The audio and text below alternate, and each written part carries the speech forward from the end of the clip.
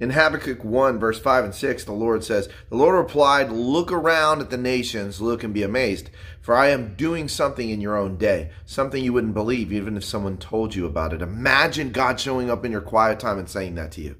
Like, wow, God, can I be a part of it? Like, because I want to lay hands on people and see them healed. I want to be a part of a great revival. I want to see the miraculous movement of God in my day. I think everybody does. And how many great men and women of the past have we looked to that have been a part of movements and said, man, that guy was a part of this revival. He was a part of this church, and they reached thousands and millions, and we ascribe greatness and honor to those things.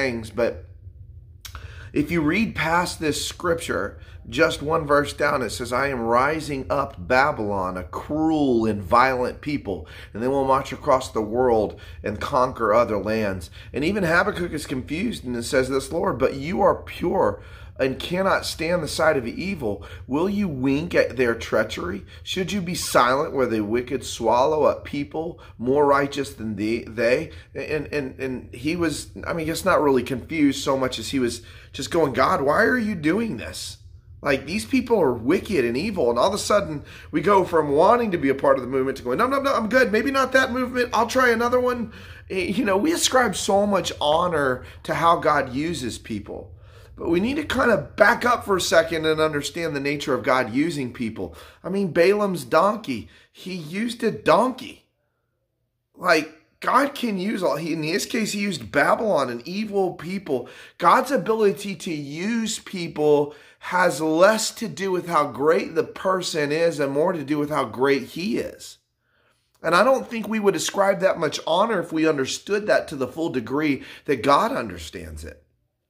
And secondly, even if the use of God is something great, understand this about God. If we're friends, if me and you are personally friends, but the thing upon which I agree to be your friend is simply how I can use you, I'm not a very good friend. Any friend, that friendship is based on the fact that they can use you, and that's it.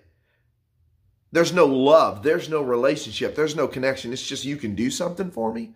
That's usury. God's not that God.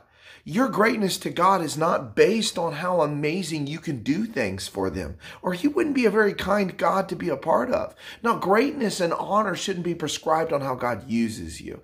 Greatness and honor should be prescribed based on the nature of your relationship with him. It's just this, that you are the beloved of God. That if you were just 1 in 1,000, he would still stop to find you.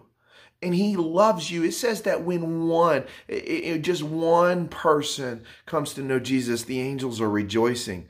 And we see that in the parable of the lady with the 10 coins, and she loses one, and she stops and she finds it, and she calls her neighbors, and she is excited and said, that's the nature of how angels react when there's just one that comes to repentance for Christ. God's greatest thing with you is not what you can do for him.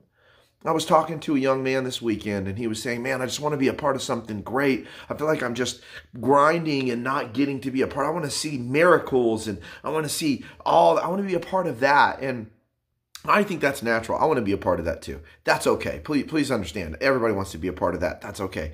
But if you prescribe your legitimacy and your greatness based on the fact that God uses you, if you feel like you're never going to be great, if God doesn't do a miracle through you, or doesn't use you to reach thousands, or do these awesome, cool, amazing things, then you're misunderstanding the nature of his heart for you.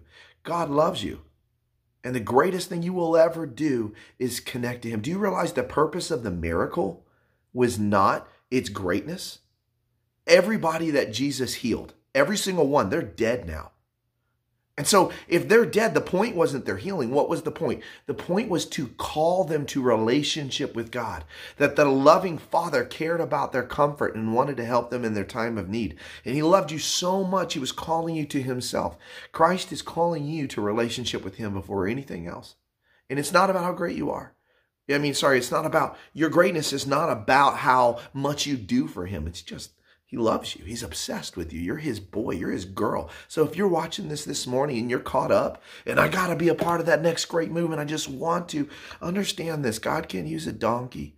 He can use an evil generation. He can use a wicked king. He can use whoever he uses. How he uses you does not prescribe greatness to you. What prescribes greatness is relationship with God. He loves you. So if you're watching this morning and you don't know Jesus as your Lord and Savior, I want you to pray this with me. Let's just pray together. Father God, I want to follow you. I want to know you. I want to have a relationship with you. Would you reveal yourself to me? I'm sorry for what I've done. I'm sorry for my sins. I'm sorry that I missed you. Would you forgive my sins? And I want to follow you. I want you to be my Lord, and I will do what you say.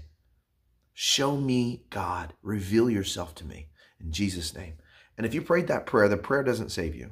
Those words don't do it. But if in your heart, in that moment you repented, all the angels are rejoicing right now. They're freaking out. They're like, yeah, that is my boy. That is my girl. And you've just done the greatest thing you could ever do. That's relationship with him. It's not about what you can do for God. It's about what he can do for you. So if you're here this morning, you've been feeling condemned, man, you're a child of God. You're his boy, you're his girl. Greatness is in you. He's obsessed with you. Be at peace, my friends. Till next time.